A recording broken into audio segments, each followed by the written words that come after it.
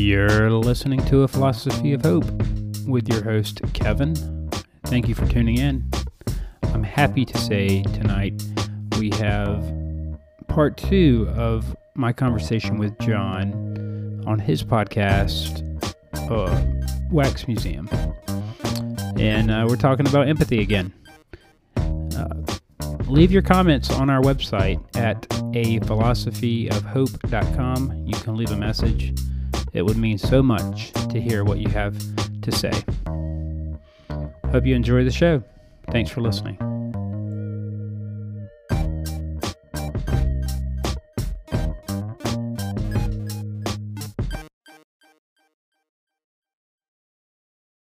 All right, so we did like the first part to this. We've never done a two-parter, but we did the first part of this really to talk about fundamentalism and the fear of empathy. And we didn't feel like we were done, did we? No. It's just one of those topics where, you sleep on it and you realize there's so much more I wanted to say. There's things I'd probably like to correct, and I want to make sure they're taken the right way, and I don't. And then the more you talk to people, everyone has an opinion, of course. Of course. So it's good. All right, so here it is, Fundamentalism and the Fear of Empathy, Part 2. Welcome to the Wax Museum. Wax is live.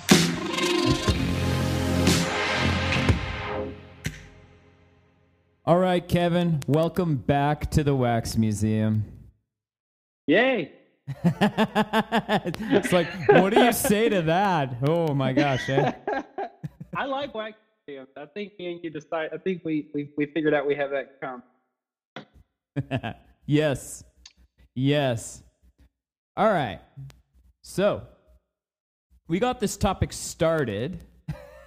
We were going to continue it. Started.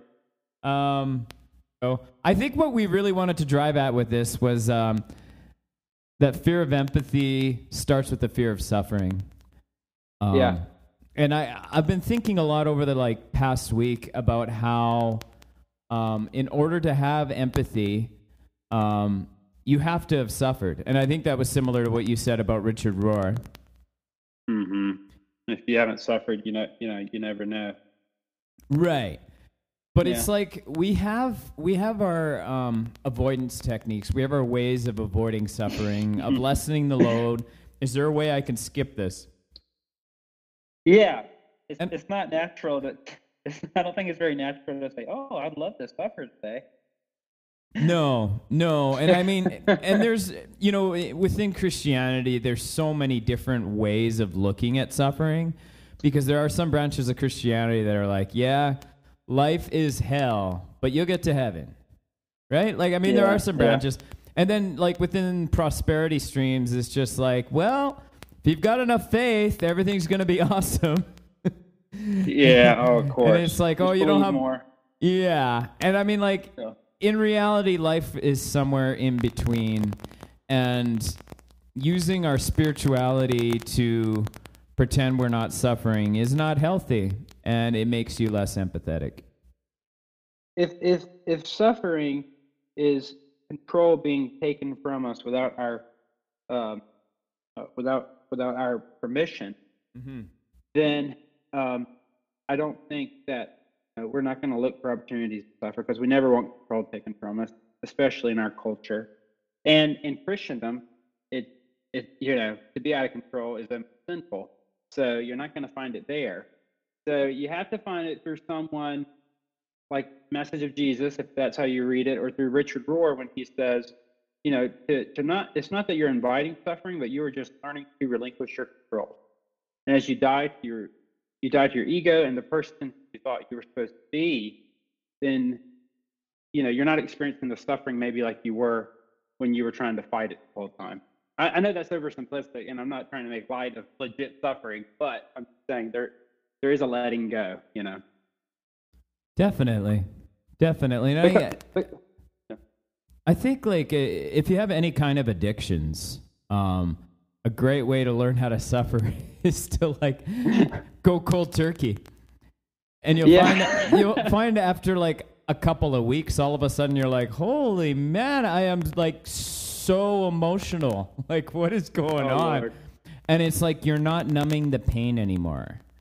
And I found that, by fasting from different things, including stuff I shouldn't have done to begin with, right? Yeah. But and I think like, and it's not that you have to look for opportunities to suffer. It's just you got to stop looking for opportunities to avoid the suffering and actually face things head on. Yeah, and be honest and be authentic, because for years growing up in the church, I always heard be authentic, be yourself, go against the flow.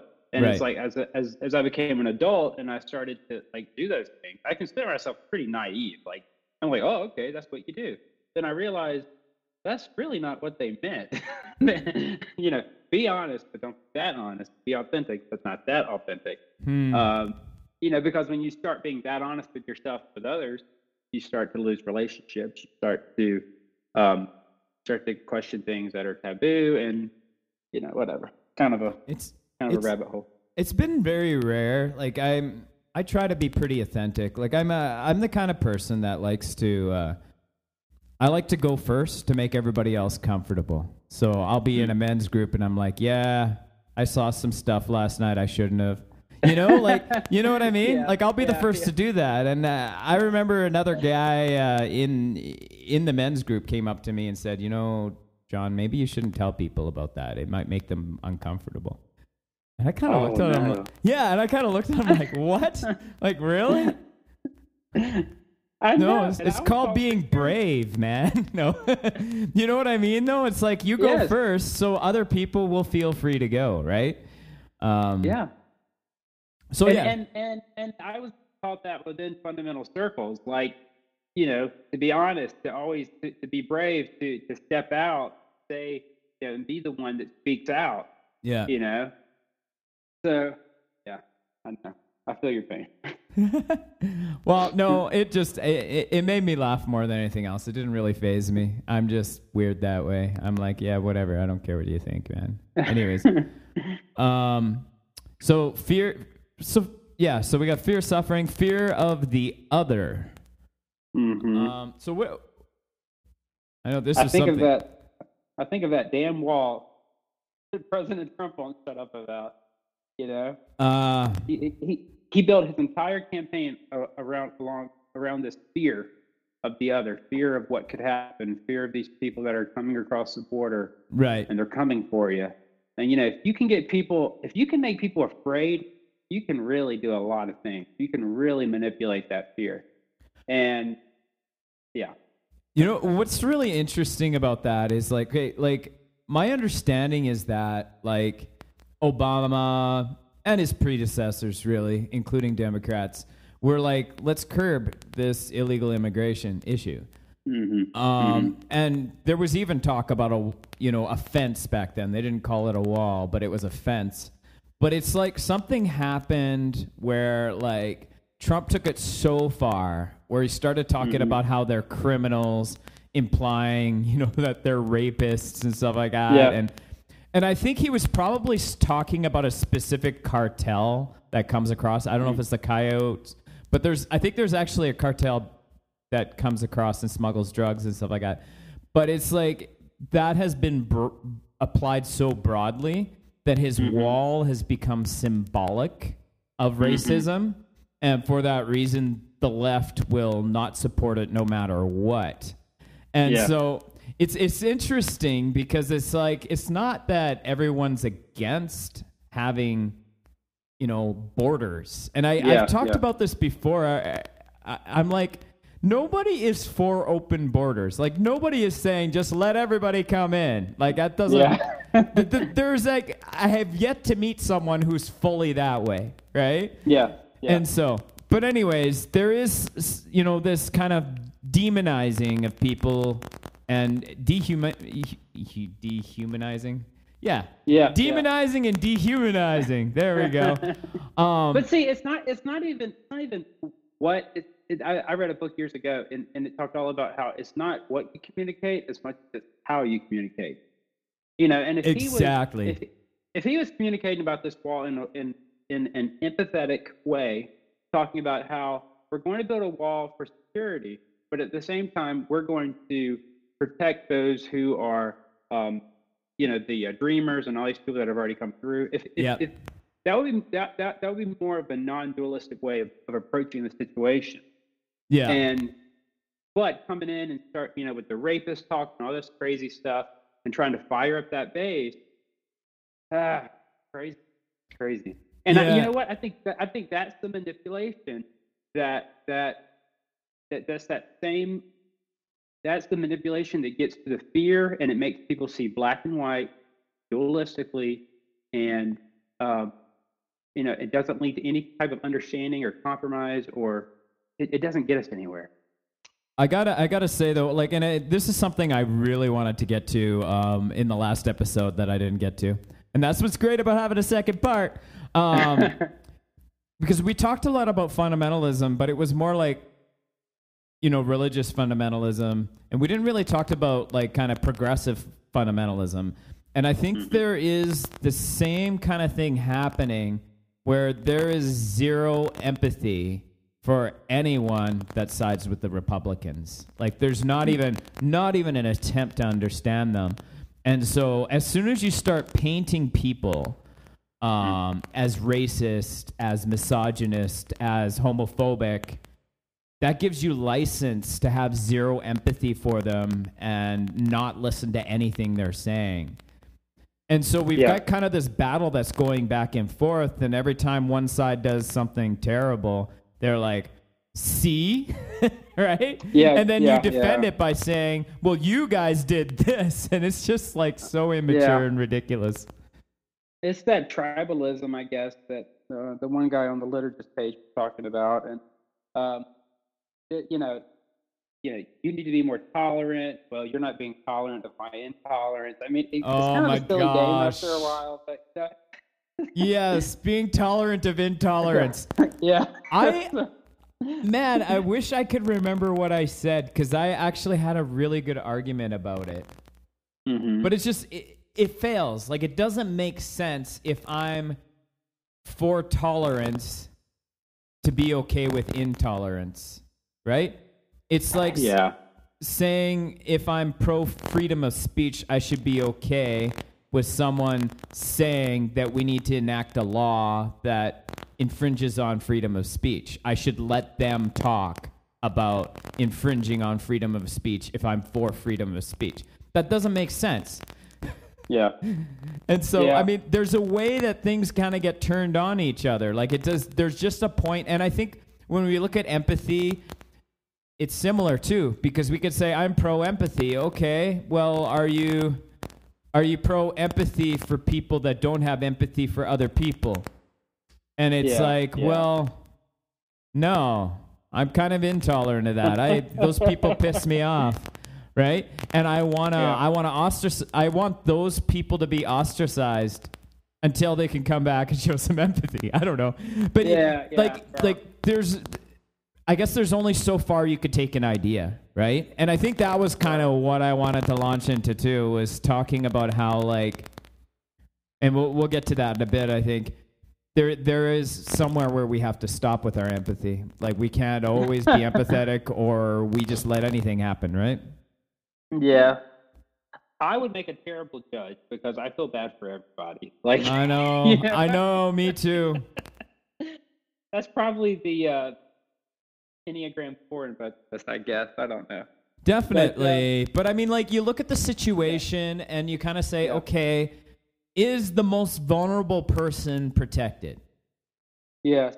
And it's we've taken care of that. That's under wraps. Okay, now let's look at the guy that hurt her or him, right? Yeah. And now let's have empathy for that person. But it's you don't want to do that until you've taken care of the most vulnerable. Yeah, you definitely want justice, and I almost feel like that's innate inside all of us. But you want justice, especially when you're done wrong, and but But at the same time, I don't know if we should look at empathy in terms of what we're seeing as much as how we see the situation. Because, you could do something terribly wrong. You could cross that border illegally, smuggling drugs, or just trying to get away from whatever gang activity or craziness there is down there. You're a mother with a child.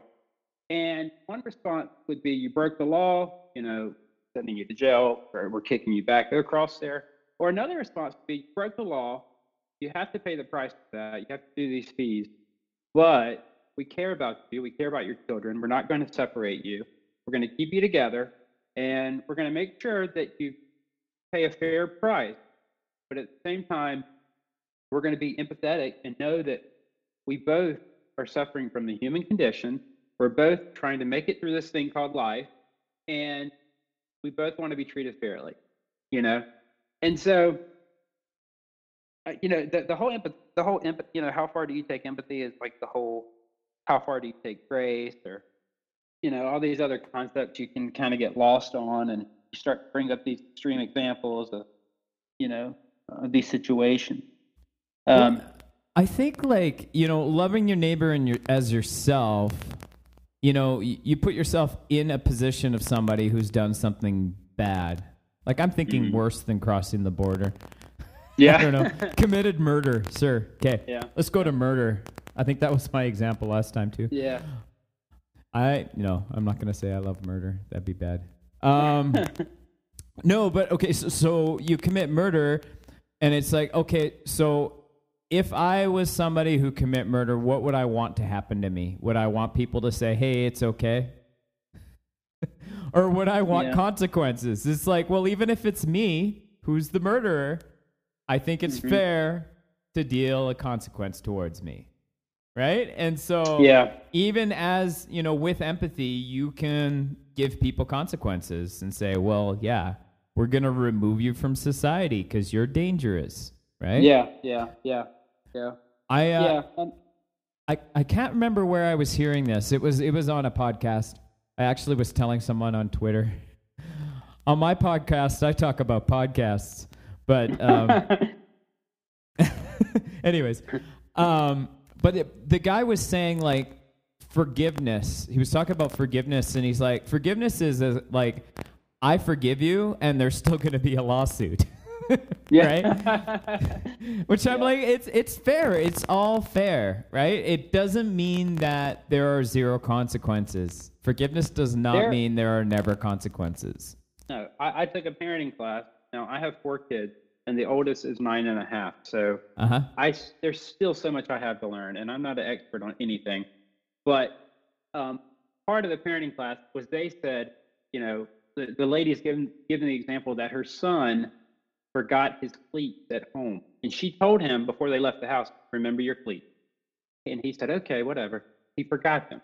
So he got to the practice, and the coach said, Johnny, you can't play soccer because you forgot your cleats. So you have to sit out. And Johnny says, Mom, you did, I forgot my cleats. Why did you let me forget my cleats? She said, I told you. He said, can you go home and get them? She said, no. She said, I know it's probably very frustrating forgetting your cleats. I know, and her point was, I know that you made a bad decision. You're not bad, but you made a bad decision. You didn't listen.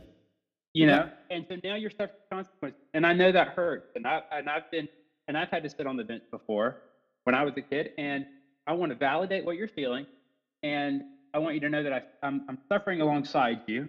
And that and I want to you're treated fairly. But at the same time, there are natural consequences, and nobody can do anything about that until kingdom come. I mean, I don't know, and so I think we're all suffering because of what the person did. It's how we handle the situation at that point. Are we going to put them in a for-profit prison without heat and, with living conditions that we wouldn't want to be in, or are we going to try to put them in a prison where they're treated fairly and they're given opportunities to grow and learn and to make a difference in the life of the prison community? I don't know. That's above my pay grade. But but a lot of times situations. I had a friend the other day that said he put on his Facebook. I shared it on the liturgist page, and he said, "Sorry, not sorry. I believe in God the Father, Jesus His Son, Holy Spirit. Abortion is murder. Heaven and hell are real and eternal, and I fully support the border wall." And so he puts this on his page, like, and we're all scratching our head, like, how did you get from the Nicene Creed to the border wall, for one, and for two, like, so where's impressive. this coming from? You know, like, but that's kind of like, that's what I would call a non-empathetic response. Well, that to a question that nobody asked, but like, it came across as, I believe this, God said it, I believe it, that settles it, kind of. And yeah, he talked about a wall too, didn't he? Yeah, I fully support the border wall. I just thought that was a kicker with all of it. Conflate religion and politics much. I know, and I'm like, is there any room for discussion? Do you care about the people that are affected by these things, or do you just want the world to know where you stand and there's no compromise? That's a done deal. There, I just dropped a truth bomb. Now I did my job. Because that's what Jesus said, is go drop truth bombs. And whatever you do, don't let love get in the way. Yeah, exactly. Yeah, but see, love is so it makes you so vulnerable, so open. It can change you as much as it can change the person that you're showing love towards. And I think that's all kind of works together with empathy. I know Brene Brown talks about vulnerability all the time, but it's just the power of vulnerability, and but I don't know, and like you said, these extreme left and extreme right of the political spectrum don't tend to be too forgiving. The extreme left, they might want to play this moral card, but at the same time, it's almost like they want this person, to just no longer exist on the face of the earth. Pretty much. And same with the extreme right. And I don't really have patience for either of that, because I feel like you have to have forgiveness as long as there's humans involved. Absolutely. Yeah. All right. So I guess you also listed fear of losing relationships. Mm-hmm. Oh yeah. Someone to watch the Super Bowl with. I had the whole idea there is that fear of empathy is the fear of suffering alongside the other being not yourself, being unlike you. Somebody that might not watch the Super Bowl with you. That might not watch the Super Bowl with you. A lot of Canadians are into the Super Bowl, so I was going to say a Canadian like me, because I'm not really a football guy. Hockey is way better, but yeah, each his own. What was that? Well, you guys definitely love your hockey. But yeah, but the whole idea there is, I had a friend once say, I was kind of getting in one of these conversations with him about, struggling, faith and questions and all these things. And he said, yeah, there's a lot of things I don't like about church, but, I really like my small group. And if I didn't have them, I don't know who I'd watch the Super Bowl with. And so, as an Enneagram 4 that like demands authenticity out of every situation, I'm like, so like being in a relationship with people that you don't really know where they stand, or you don't feel authentic, or they're being authentic, but yet like this superficial Super Bowl, and so it's hard for my brain to kind of that. And but I said that because the fear of empathy is when you start to identify and open yourself up to these other people groups and these other situations, then people, especially in tight religious circles, that used to feel comfortable with you suddenly may not feel comfortable with you, and so it might start to cost you a little bit. Yeah, so, for sure. Yeah, it might start to cost you, some relationships and some once you start to question things you've never questioned before, because it makes them uncomfortable. Yeah, so, for sure. Yeah, for sure. Yeah, I don't. It's interesting to me because I like to kind of challenge people a little bit, but I'm really gentle with it. Mm-hmm. And so I typically don't really make people uncomfortable. I just kind of make them think. Do that. But I have friends that are more like just go hard at questioning people and making them all uncomfortable. Yeah. He may or may not be the normal co-host of this podcast who hasn't been on here forever. Well, I mean, yeah. It's not that I want to debate. I just want to know, like, what's going on in your head. Like, do you Yeah, have feelings or passion or thoughts, or does this absolutely. bother you? Am I crazy? Half the time, I just go crazy. You know. Oh my and gosh, that's yes. and that's the whole Bible Belt thing too, because the whole Bible Belt is almost like what you do and how you appear matters more than what you think and who you may be. And Hmm. so, the joke about the Southerner is that they'll say "bless your heart" to your face, and then behind your back they'll talk shit. So, Oh yeah, you exactly. know, Well, that's what bless your heart means, right? It's like, yeah, yeah, I don't like you. bless, Yeah. bless your heart. That is so uh, phony. My gosh, that's crazy. Yeah. Yeah, very different world. Yeah, there's not really an expectation to be religious where I live. And so, yeah, it'll come into the conversation sometimes. But I try not to make people too uncomfortable. And I don't know, I guess it's a four thing. Like I just mhm. because I'm so, and I don't know if everybody knows what Enneagram is, but like fours are very emotional based. Like it's like I am an emotion. And so and so it's a lot of it is feeling. And I mean I spend a lot of time trying to find things that are sad. To understand those things, right? And Yeah. so I like movies that like what 12 years is it 12 Years a Slave? That movie was like phenomenal and it was so sad and I'm like I like it cuz it made me sad. And now I Yeah. can do something about it, right? Like I feel like I need sadness so I can use it to do something about whatever issue it is, right? And I'm If slowly learning how to do that with my own sadness instead of avoiding it. if And you aren't feeling, you almost feel like you're not living to some degree. definitely, Yeah, definitely. yeah. I went to see Sarah McLachlan the other night. You Haha. know her. She's Canadian. Yes. And Yes.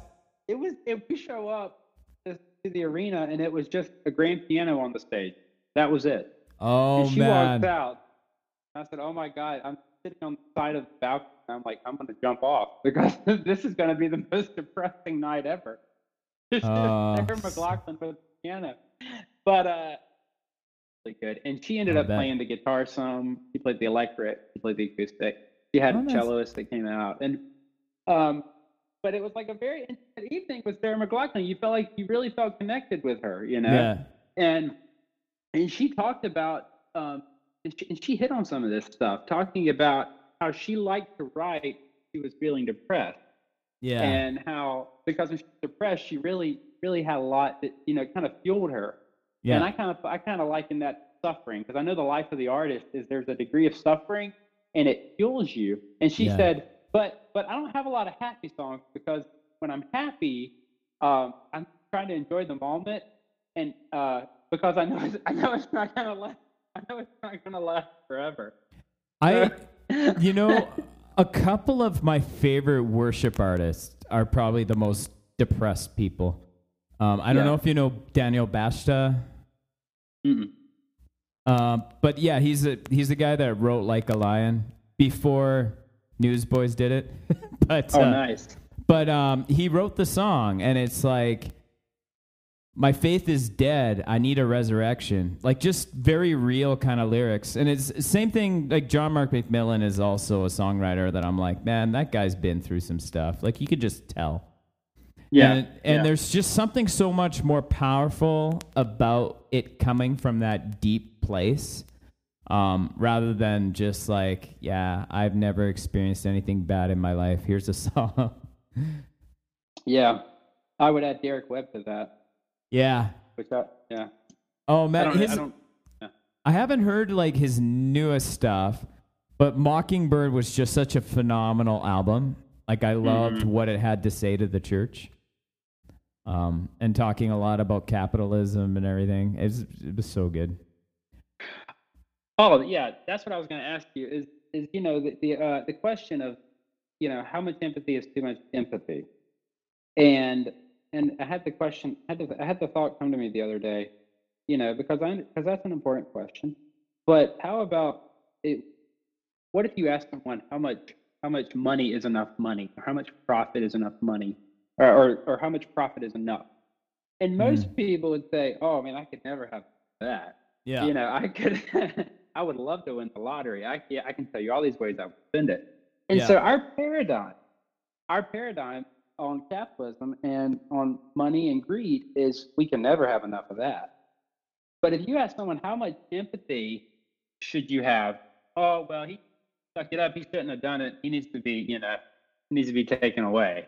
It's over. Yeah. He's not a human it, anymore. Really, Yeah. is what it comes to. It's like that person's not a human anymore. I think that's where empathy ends for a lot of people. Is they're just like, okay, well, not a human anymore. It grades on me when I hear people say illegals. They call human beings illegals. It doesn't sound like a person to me, right? Yeah. And I mean, it's the same thing too if you're like, say, that rapist. That's not a human anymore. Murderer, not a human anymore, right? Drug dealer, that's not a human either, right? Like all these like labels that we apply to people based on something they've done, when in reality there's more to the person than the worst thing that they've done. We want to believe that we could never be that person and we would never do those things. Yeah. And so it's almost like the anger we project towards them is almost towards ourselves in a weird way, you know? And it's almost like, no, I could never do that. I want to believe that so bad. I don't, it's a weird relationship. And somehow I feel like that righteous anger towards that individual that did something so heinous somehow inflates people and makes them feel more holy. Yeah. Self-righteousness rises up, I think. There's a lot of self-righteousness in that. And I kind of I see someone do something terrible and I'm like, what would it be like if I did that? Like, that looks terrible. Like, what is stopping me from doing that? Right? Like, I'm doing the math in my head here and trying to figure it out and trying to make sense of it. And some of it just doesn't make sense. And I was talking to a friend about it because I just recently heard about another sexual assault incident. And I was like, how does a person do that? And my friend said to me, well, those people, a person like that has something turned off, right? Like whatever's stopping you from doing it, that person has it turned off and you have it turned on. And I'm like, okay, okay. But like, there's like, I hope it stays on. Like, and I mean, like, I guess what it is, what really gets me about it is like understanding that it's like there is legitimately a person you are hurting in doing this. And I cannot fathom thinking my own desire is more important than this person I'm hurting, right? Like, it's just, that escapes me. Like, that blows my mind that anybody could skip the step of understanding that you're wrecking a life in doing what you're doing. Well, I'm paraphrasing, but Richard Rohr said once that evil always makes perfect sense in the mind of the perpetrator. Yeah. It makes perfect sense in that moment. For whatever reason, delusion, psychotic, I don't know what it is. I don't want to know what it is. I know. But it makes... But I mean, we kind of see that in the States. I mean, with the whole wall stuff.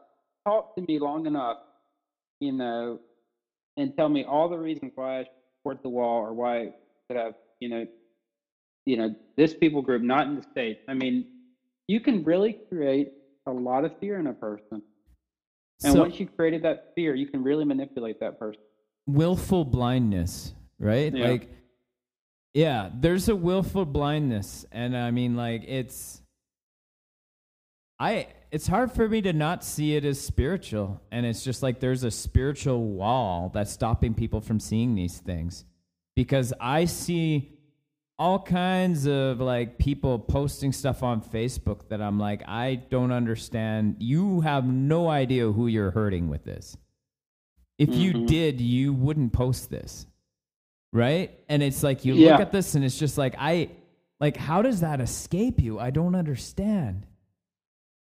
Do you remember a few years ago when the shooting in Charleston, South Carolina, there was like 12 congregants in the basement, and the white young kid.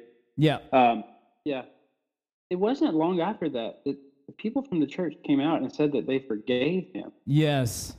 And I thought, do they really forgive him? Or are they just saying that? Do they feel compelled to say that? But regardless, is that not? That's pretty amazing.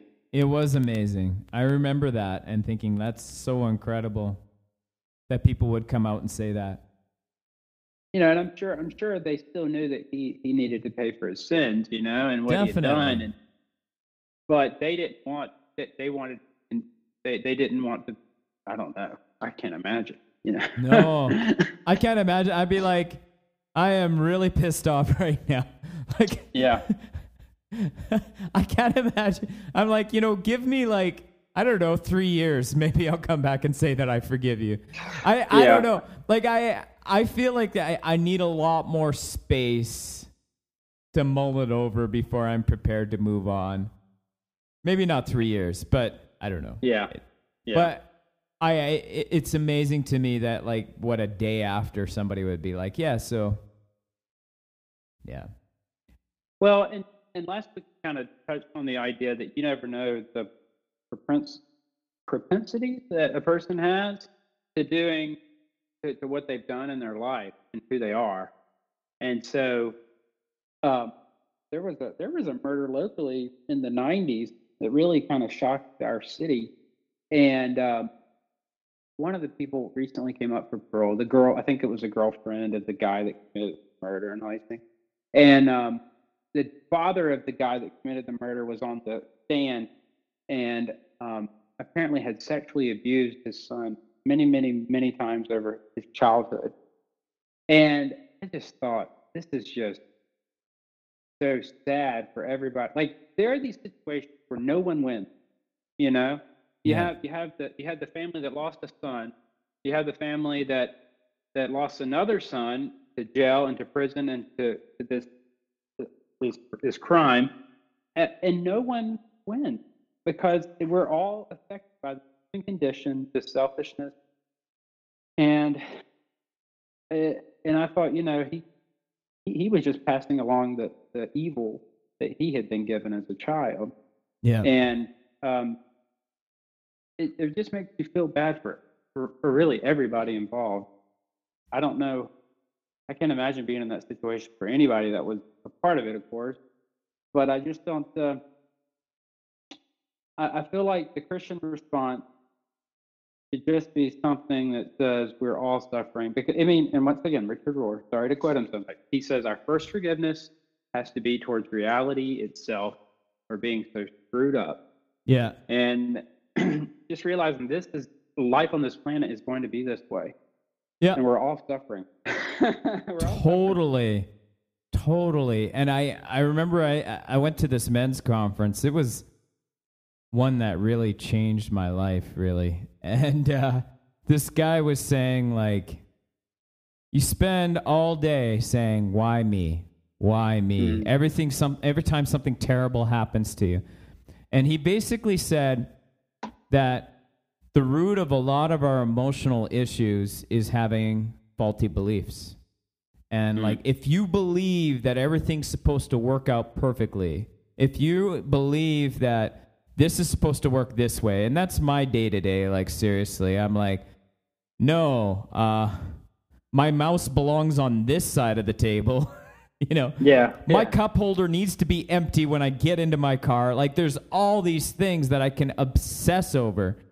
And it's like you spend all your day having all these expectations, that these are the things that are supposed to be this way. And it's all faulty beliefs because we live in a broken world. And, Jesus said, in this world you will have trouble. It's like, can I get an amen on that? Right? Our church is actually going through, What is it? Dang, my brain's not working. Are they changing leadership? Or? No. Sorry, it's a book of the Bible. Oh, Ecclesiastes. Ecclesiastes. That's what it is. Oh, nice. Yeah. And it's like so depressing, and I love it. Right? Yeah, I get it. And it's like the Fours book of the Bible. Anyways, it's just like getting away from that mindset that everything has to be a certain way and saying, you know what? Like crap happens, right? Like it's expected that things are going to go sideways. And man, yeah, I've had a rough couple of days, and this is kind of preaching to me right now. That, you know, it's like when you lay down those expectations and you say, you know what? Things are going to be sideways sometimes, and be okay with that. Well, we need those reminders because we have such a false sense of security. I live in Hurricane Alley. You know, we get a hurricane every maybe 2 to 5 years, and some of them turn into tropical storms. Some of them go north, some of them go south. Sometimes they go past us. Yeah. But the one we got last year, we hadn't had that bad since the late 90s or the mid 90s when I was in high school. And so all we knew was that this Category 4 storm was coming to Wilmington, and we'd never had a category. Well, I guess we'd had a Category 4 like in the 60s, but it could strengthen also. And me and my wife, who was pregnant at the time, took our kids and said, "We're out of here. We're going to Georgia, to Atlanta." Right. And there was so much fear, and it was bad. A lot of people's homes were ruined. But after that, there was this sense in the community of people coming together, and once again, Richard Rohr talks about in these times of crises, people come around and there's like a peace. Like the days following 9/11, there's like a peace across the landscape. Yeah. And for one moment, there's this oneness that we all share for just a short period of time. Yeah.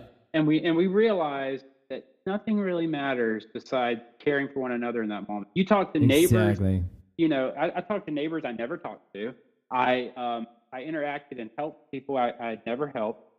And you don't even think twice about it. It's this weird window of time.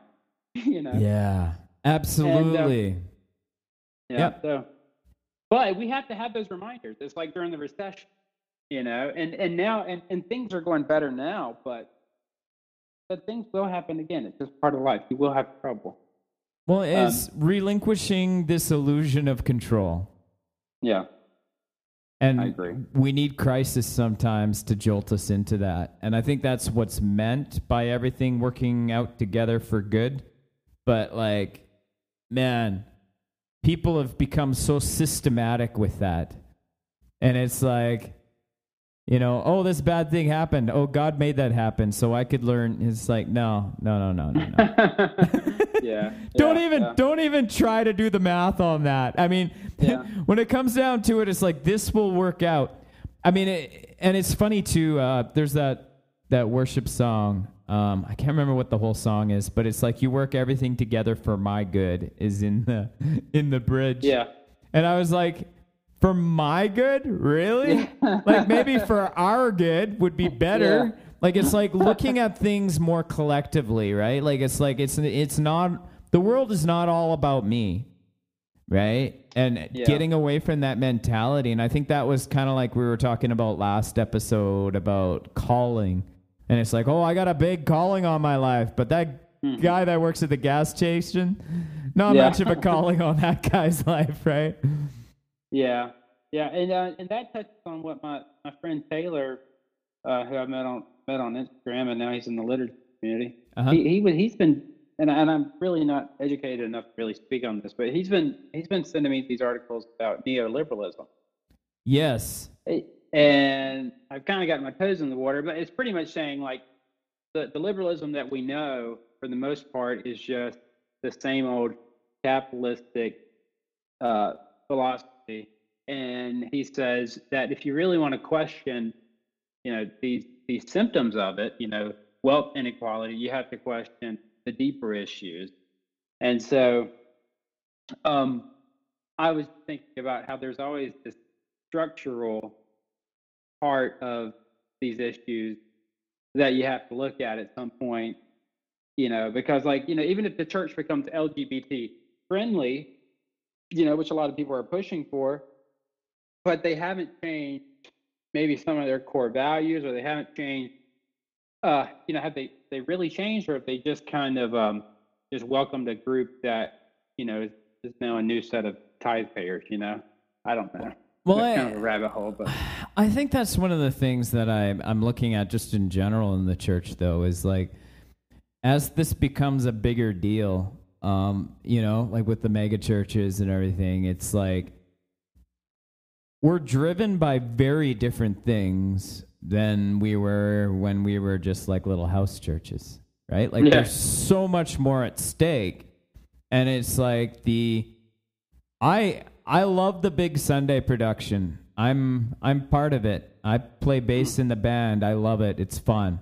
But part of me is just kind of like, is this all real though? And are we channeling our energy into what we really should be channeling our energy into, right? Because this big Sunday show is not what it's about, right? Like, it's like, what are we doing in our day-to-day?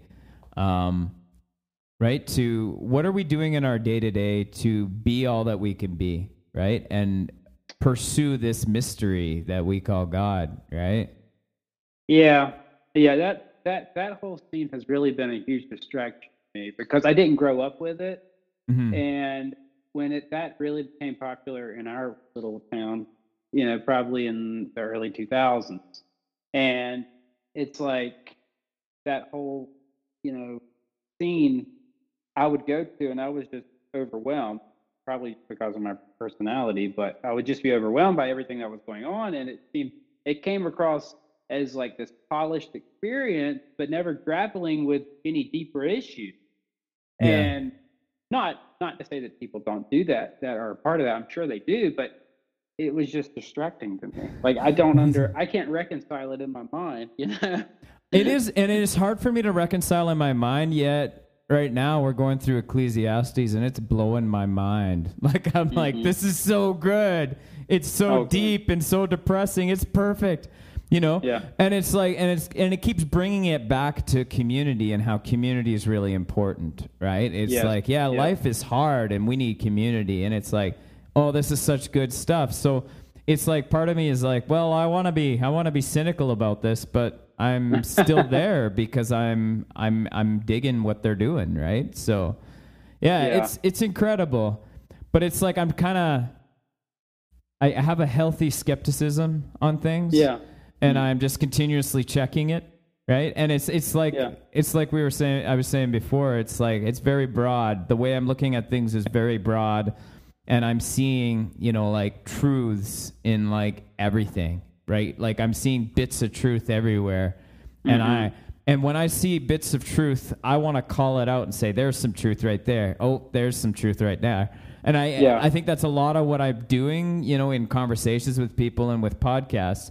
It's like, oh, I was listening to this humanist podcast and they said this, which I thought was really good.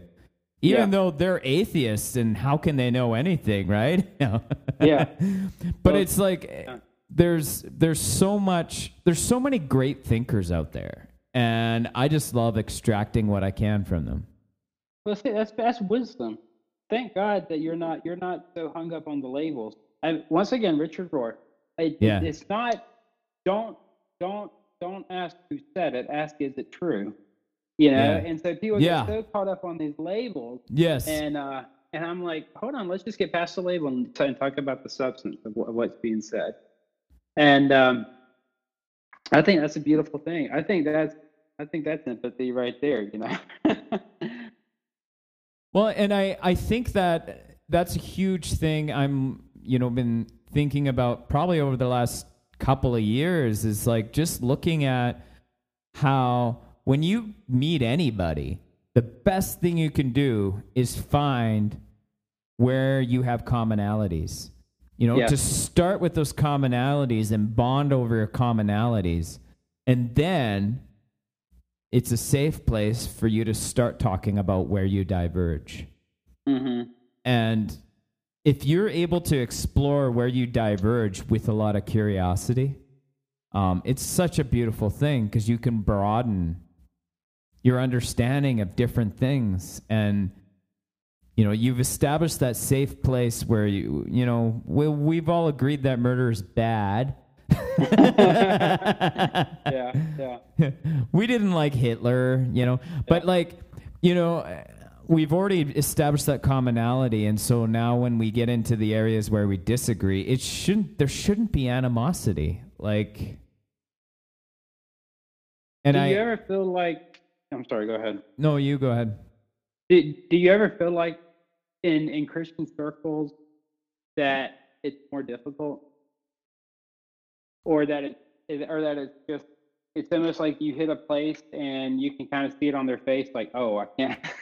because I feel like some people, like I know some friends, like I even have friends that are pastors, and they'll say, I agree with you on this, I really like this. They would never say that from the pulpit, but if I asked them why, they would say, church isn't ready yet, but it'll be ready in 10, 15 years. And for my passionate, zealous heart, I say, well, you might not be here in 10 or 15 years, so why don't we go ahead and start bringing it up now? And maybe they have more patience than me, and maybe that's wisdom. But I get a little frustrated with that process, to be honest, because I know that if there weren't other people, and maybe this is just different parts of the body, maybe if there weren't other people pushing the issue in the past, it wouldn't even be a conversation right now. Well, maybe a good question would be, do you think in progressive circles there's ideas they're not ready for yet? Yeah. Because it seems to me that what's happening in progressive circles is that there's this rapid change that's happening. And there's kind of this assumption that this change and this evolving is a good thing. And there doesn't seem to be anybody saying, hold on, guys. Like, are we sure about this? Right? I've said this. I actually posted this on Facebook one day. I'm like, I'm a progressive if progress really means progress. Yeah. I mean, and I don't think that we change everything. But I also don't think that we hold on to things just because they make us comfortable, right? And it's kind of like, we need to tear down that statue because that guy was a racist. And people are like, you can't tear down that statue. Why not? Right? And there's we'll forget who he is. It's like, we got books that talk about him. Like, we don't need a statue to look at every day to remember who that person was.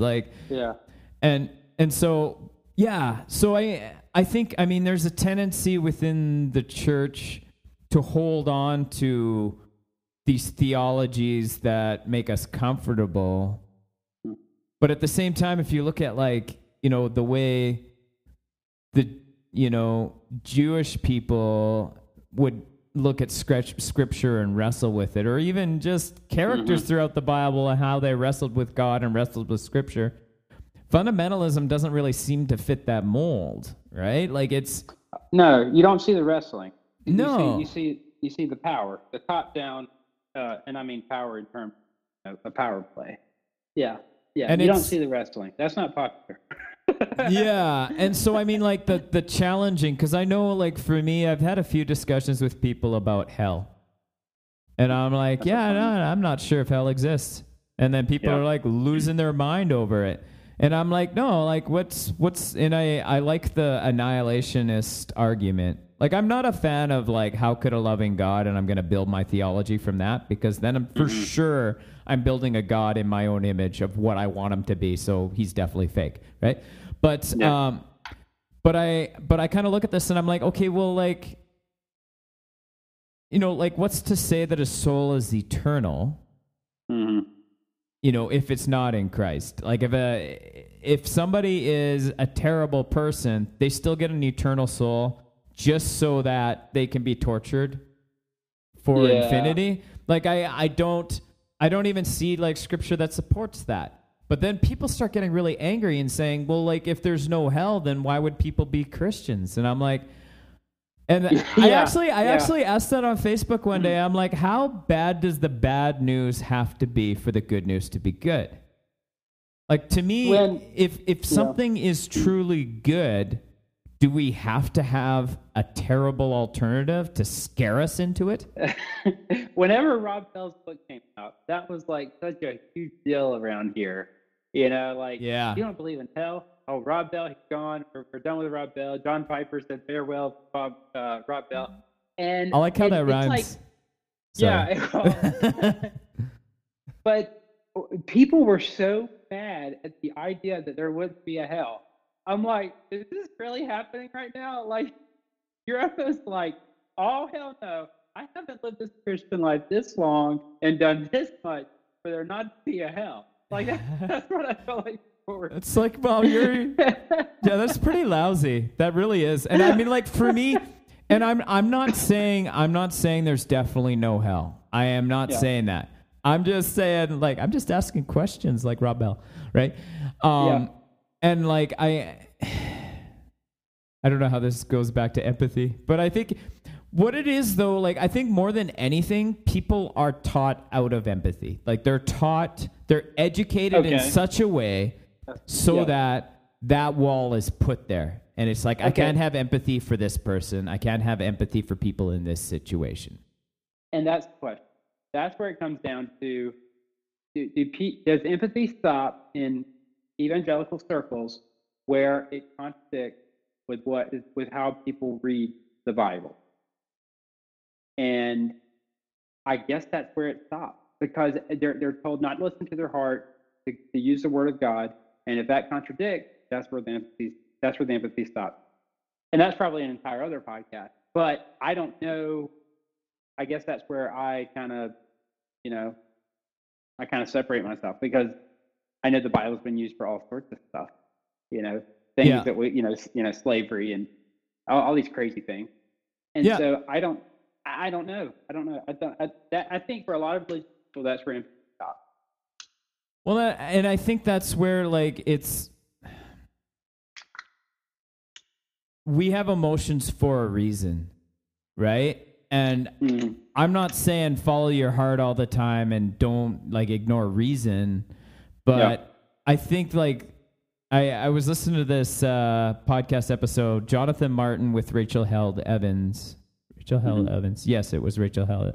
Anyways, and she had said, like, I remember reading a scripture verse and being like, I don't like how that sounds. I don't like this verse, or I don't like this story, right? Mm-hmm. And she said, part of what shifted for her in reading scripture is that she gave herself permission to say, this doesn't sit right with me. And I'm like, well, that's it. I mean, like, there's so many passages in scripture, like Job. You look at Job and it's like, well, I'm still not happy with that. But I mean, it illustrates how life works, right? And it's, not all these things are like, well, this is the way it should be. It's just the way it was at that time, right? And it's one of my favorite guys, Sky Jatani, one of my favorite theologians, he said, the Bible is not an instruction manual. It's a lens through which you can see the world. And I'm like, that's so much more powerful. And part of what plays into that is us using our emotions and saying, you know what, I'm really sad about that person over there. And I'm not going to use my Bible to hurt that person. Right?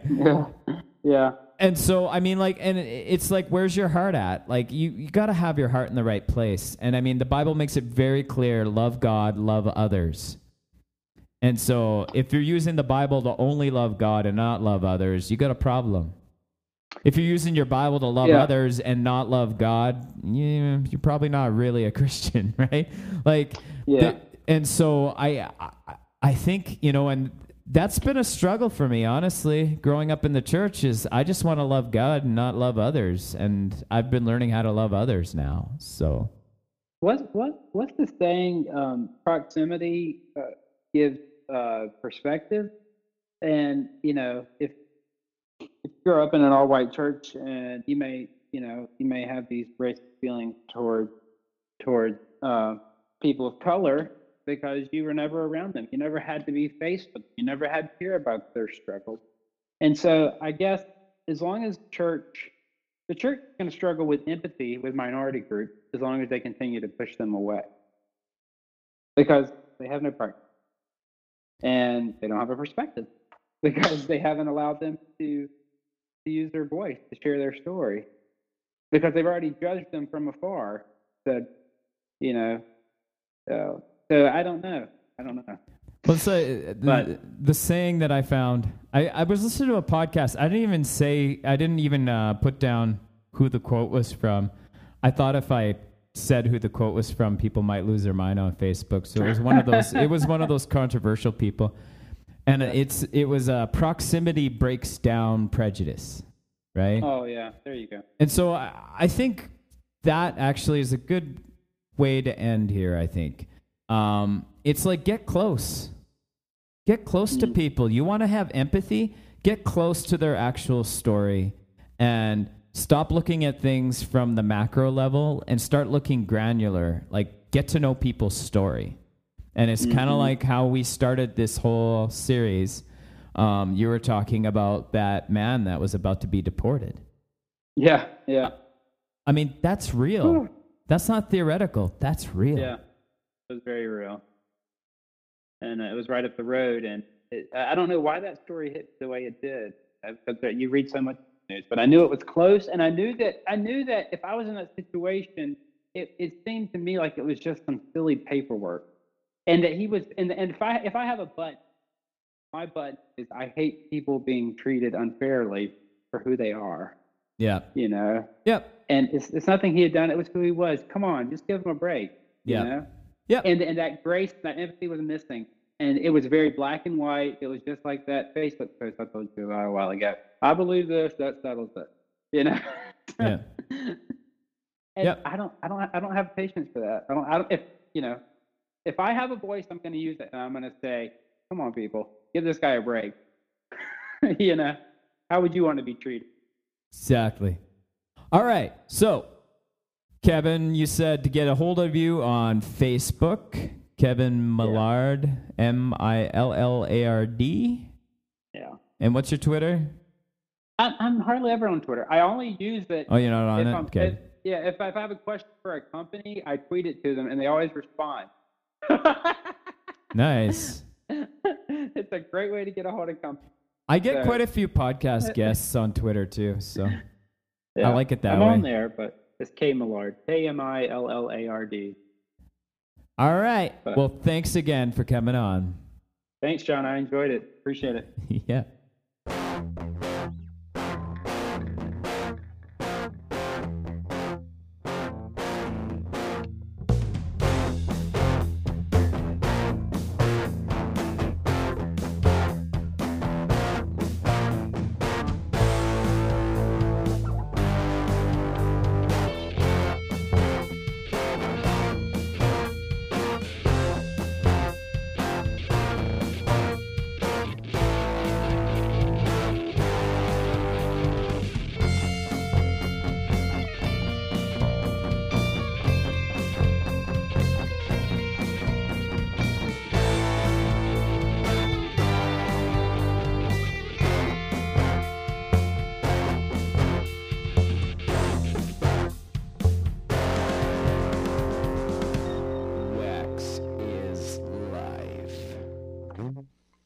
So you do like wedding pictures, right?